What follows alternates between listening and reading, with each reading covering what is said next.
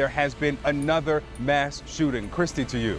Yeah, I'm Christy Paul. Victor, thank you. We went to sleep with the news of those 20 people dead in El Paso. You are waking up now. I am so sorry to tell you, to 9 more people who've been killed in a second mass shooting, this time Dayton, Ohio. You wanted the best, you got the best. The hottest podcast in the world, True Crime Monkey.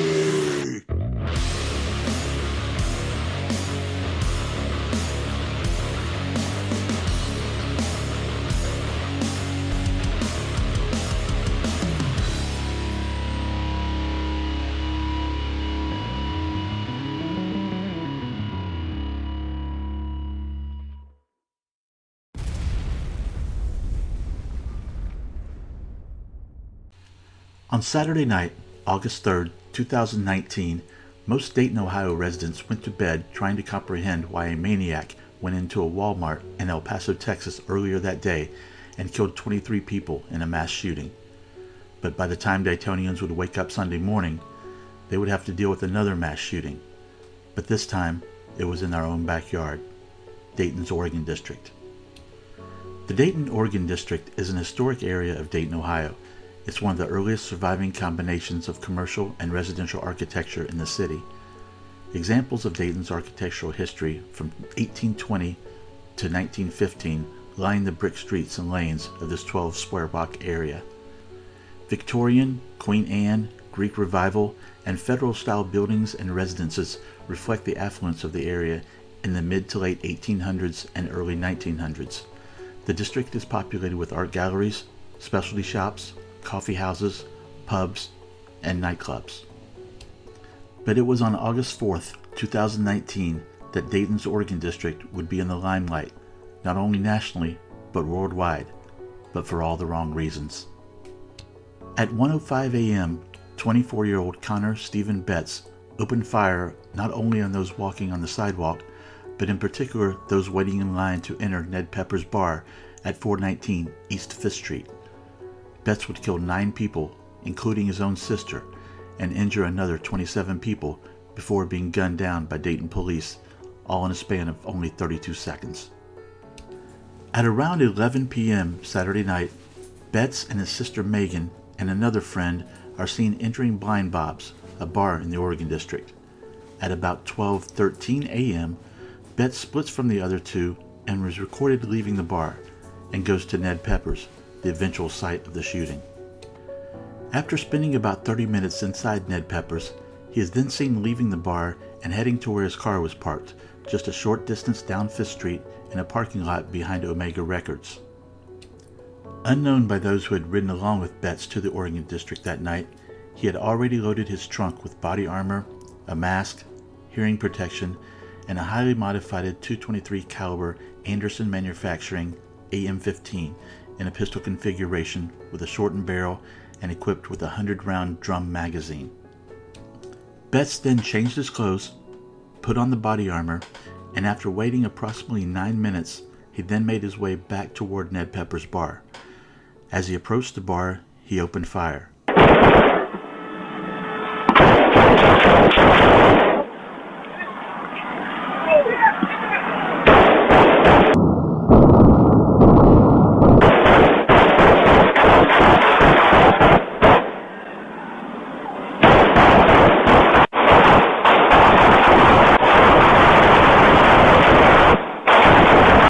He fired 41 rounds into the crowd on the street and those waiting in line to enter the bar.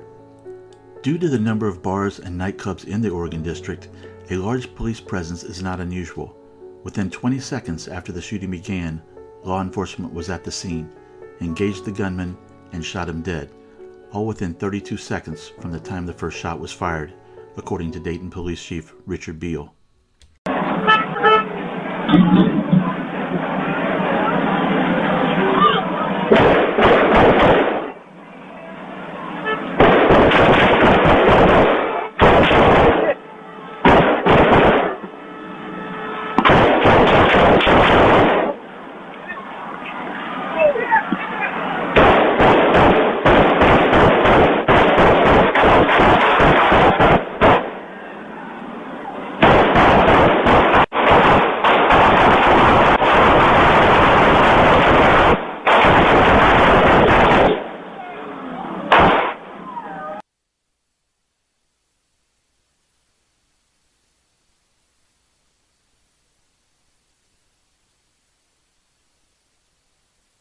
Unfortunately, in the short span of only 32 seconds, 9 people had been fatally shot, and another 27 were injured either by gunfire or were injured while attempting to flee the area. An autopsy later released on December 6, 2019, revealed that the shooter was hit by 30 rounds fired from police, and he was found to have evidence of cocaine, alcohol, and Xanax in his system. He also had a vape pen and a baggie containing cocaine in his pocket. One person whose name is seldom mentioned when discussing the case, but should be, is Jeremy Ganger. Jeremy was working security at the front door of Ned Pepper's the night of the shooting. He says the bouncer saved his life. You can see him here alerting staff as the shooter rushes towards the bar. If he wasn't there, and especially if the officers weren't there, I know I'd be gone. One of the first gone. When he heard the shots start to ring out, Jeremy did not run for cover. He exited Ned Pepper's and started getting those waiting in line into the bar to take cover. As the shooter approached the entrance to Ned Pepper's that night, he was confronted by Ganger, who looked him straight in the eye. And for some reason, Betts did not shoot Ganger, but less than a second later, the police fatally shot Betts. Ganger said sometime after the shooting, "I still have a lot of bad memories from that night. I still have a lot of guilt and remorse from what happened. But we were able to help out about 250 people, maybe more. But unfortunately, the 9 that passed away, that's what bothers me to this day." He said the first thing that went through my head when I knew what was going on is I've got family, I've got friends, and we've got customers in there, obviously. That was the most important thing, to make sure everyone was getting saved that was possible. For his actions that night, Ganger has been recognized by many. He was presented with an honorary WWE Championship belt by wrestler Triple H, something truly special to him because he is a longtime professional wrestler himself. He stated, "The words they said to me about how I'm part of that family because I've been a pro wrestler for 13 years now, and to hear them say that, meeting everybody, hugging everybody, that lifts you up so high and your spirit gets so high." He was also recognized at UD Arena on senior night, but Ganger doesn't view himself as a hero, giving all the credit to the police who ended the threat that night. "If it wasn't for them, I wouldn't be here today," Ganger said. "I'm so grateful they were there. They are the true heroes that night, and they deserve everything they get and more." Ganger went back to work at Ned Pepper's, but he said he still suffers from PTSD from the shooting. "The pain and the guilt you deal with every day," he said. "I don't sleep well, still. I still have nightmares, and when I go to work, it's still all I think about. When I hear fireworks, loud noises, it still makes me jump. I'm a PTSD person now, an anxiety and depression person, and I fight it every day. I want others to fight it, and for people to know that we're still all here to listen, talk, and help out." He, along with the community, will continue to heal, but he wants people to never forget the 9 people that lost their lives that night. He is extremely proud of how the city rallied together in response to the tragedy and hopes that will always continue. "People surrounded each other with so much love," he said. "They say Dayton's strong, and we live it, and we speak it every day. The one thing about that night that bothers me the most, like I said, is someone tried to take all that away from us in one night. But we're still here, we're still working, so please come out and support us, because we are Dayton strong." Now let's get back to the story. As police shut down the area, many ambulances began to arrive in the Oregon District. 16 of the victims were transported to Miami Valley Hospital. Of those 16, 5 were admitted and 1 was in critical condition. The 9 other victims were transported to various area hospitals in the Kettering Health Network, with 3 being in serious condition and 3 in fair condition. By 10 a.m. that same morning, 15 of the 27 hospitalized had been released. Police reported that all the fatalities occurred outside the bar on 5th Street. The 9 dead included 6 men and 3 women, of whom 6 were black and 3 were white.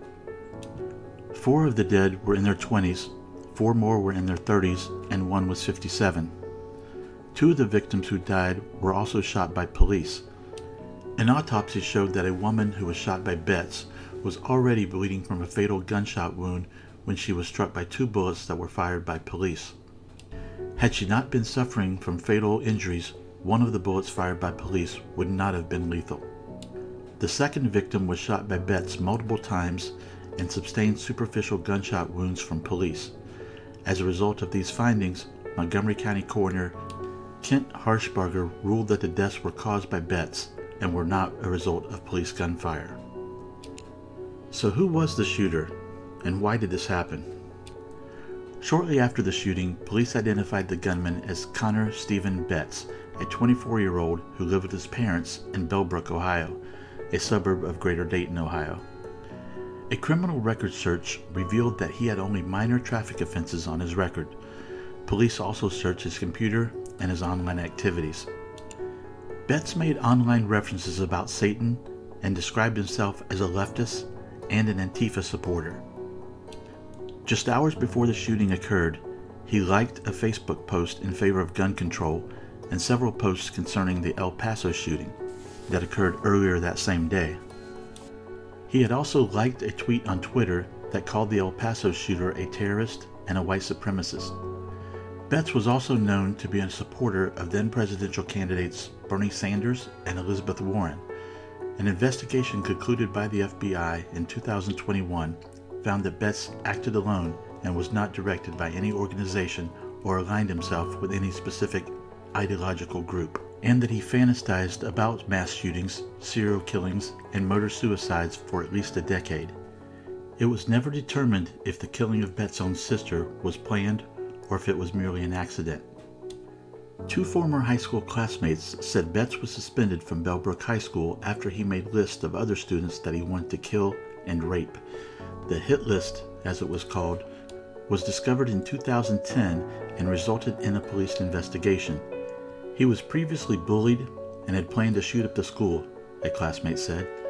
His high school girlfriend said he complained of visual and auditory hallucinations and psychosis and was afraid of developing schizophrenia. Just this past May, Adelia Johnson, who says she was dating Betts, broke it off after what she calls several red flags. He talked about mass shootings and world tragedies like I talk about television shows. On August 4th, police and the FBI searched the shooter's home and found evidence that showed an interest in mass shootings and other types of violence, and that he had actually expressed an interest in committing a mass shooting. The individual had a history of obsession with violent ideations to include mass shootings and had expressed a desire to commit a mass shooting. A preliminary assessment did not indicate that the shooter had a radical or political motive. As of August 5th, 2019, police investigators stated that the investigation is ongoing and they are not prepared to speculate about a motive. On August 5th, Dayton Police Chief Richard Beal stated that we have a lot of evidence still to go through. Based on what we know now, we are not seeing any indication of race being a motive. Investigators are divided and have not determined whether he shot his sibling deliberately.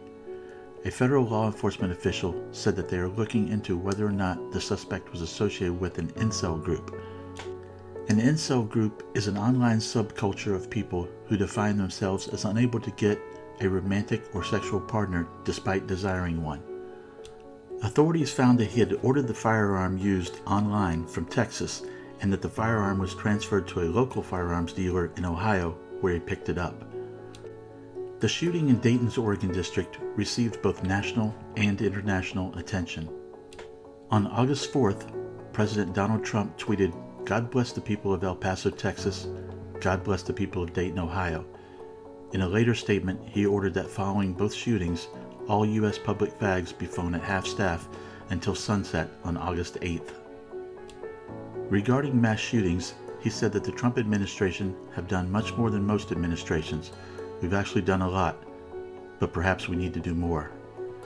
3 days later, President Trump visited El Paso and Dayton. He spoke to the victims who were in the hospital, the medical staff, and the first responders. Dayton Mayor Nan Whaley also thanked the officers for a quick response, saying that it certainly prevented more deaths. She also spoke of how hard the day would be for the city and for the families affected. Ohio Senator Rob Portman and Governor Mike DeWine offered their condolences as well. But unfortunately, as with every tragedy that happens in our country, those on both sides of the aisle used the event to push their partisan political agendas. The shooting also gained international attention and was mentioned by Pope Francis during a speech at St. Peter's Square on August the 4th, in which he condemned the attacks on defenseless people and said that he was spiritually close to the victims and to the families affected by the attacks in Texas, California, and Ohio. Some countries even went to such extremes as issuing travel warnings to the United States. The Consulate General of Japan, who was in Detroit at the time, issued a notice stating that no Asians had been injured and that Japanese residents should be aware of the potential for gunfire incidents everywhere in the United States. He called the United States a, quote, gun society, and for travelers to continue to pay close attention to safety measures. At least two other nations, Uruguay and Venezuela, issued similar travel warnings, with Uruguay's foreign ministry issuing a statement warning its citizens traveling to the U.S. to, quote, take precautions against growing indiscriminate violence, mostly for hate crimes, including racism and discrimination, and Venezuela cautioning its citizens to postpone travel to the U.S. or to take precautions, given the proliferation of acts of violence and crimes of indiscriminate hatred. In the days that followed the shooting, members of the Southwest Ohio Critical Incident Stress Management Team and the Greater Montgomery County CISM team met with police who had responded to the scene to help them process the situation.